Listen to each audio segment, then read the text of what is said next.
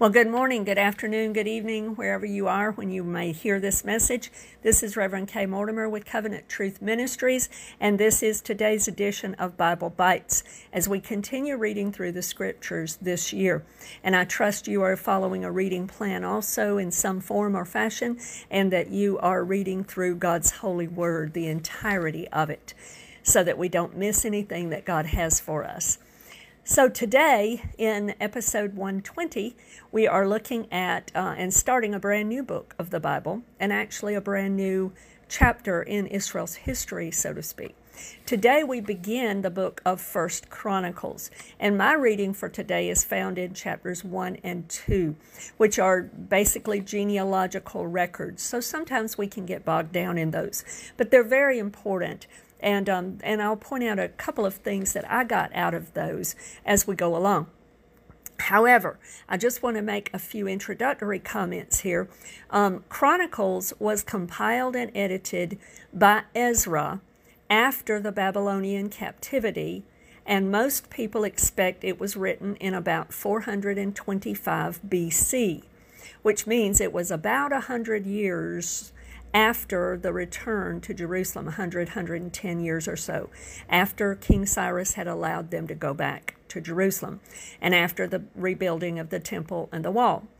So we need to understand that between the book of Kings, which Samuel and Kings is pretty much one record of Israel's history that continues in both of those books. Chronicles, though, is a recounting of a lot of those same things, but it has its own special focus.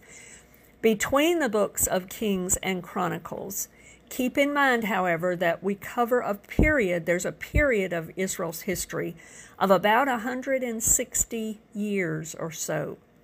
Books that fill in this gap are many of the prophets, such as portions of Jeremiah, Ezekiel and Daniel, the whole book of Ezekiel and the whole book of Daniel, and the book of Esther, as well as portions of Nehemiah and Ezra. After the captivity is over, we have the books of Ezra, Nehemiah. We also have Psalm 137, which was written by someone after the captivity because of what it references. We also find the prophets Haggai, Zechariah, and Malachi ministering after the Babylonian captivity.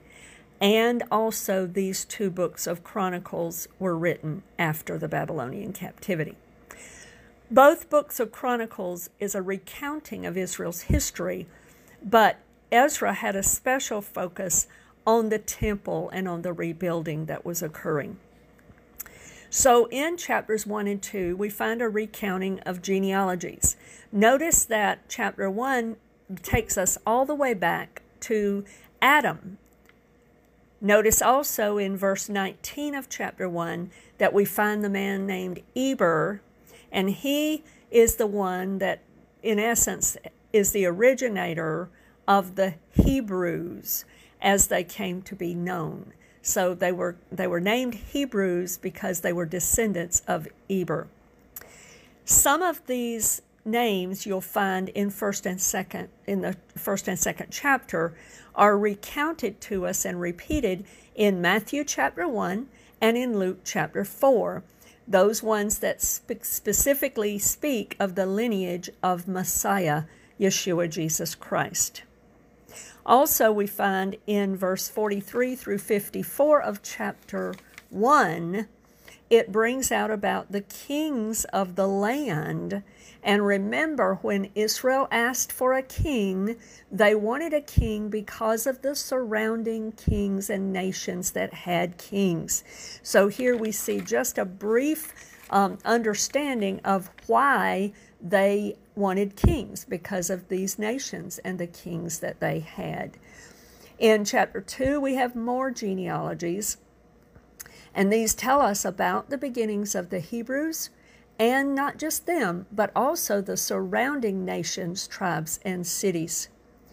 Keep in mind also as you read through the scriptures in any place that sometimes you'll read about a certain name and it may not be, like for instance, if it was the name Caleb or if it was the name Nahshon, or if it was, the name of, I don't know, maybe a Josiah or whoever, they may or may not be the same one that perhaps you're more familiar with. So you have to be careful when we're going through the scriptures and make sure we trace the biblical people accurately, because some names were used in succeeding generations over and over and over again.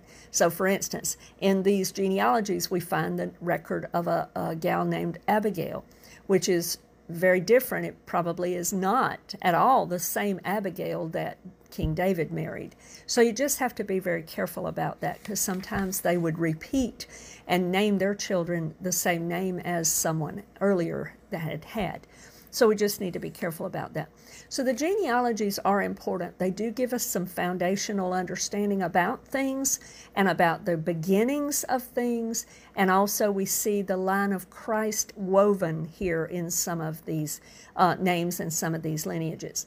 So this is just some of the information that we can glean as we begin the book of 1 Chronicles. And we'll continue forward beginning tomorrow with chapter 3 and onward.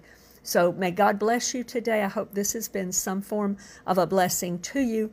And may the Lord bless and keep you and cause his face to shine upon you, be gracious to you, lift up his countenance upon you, and give you his shalom.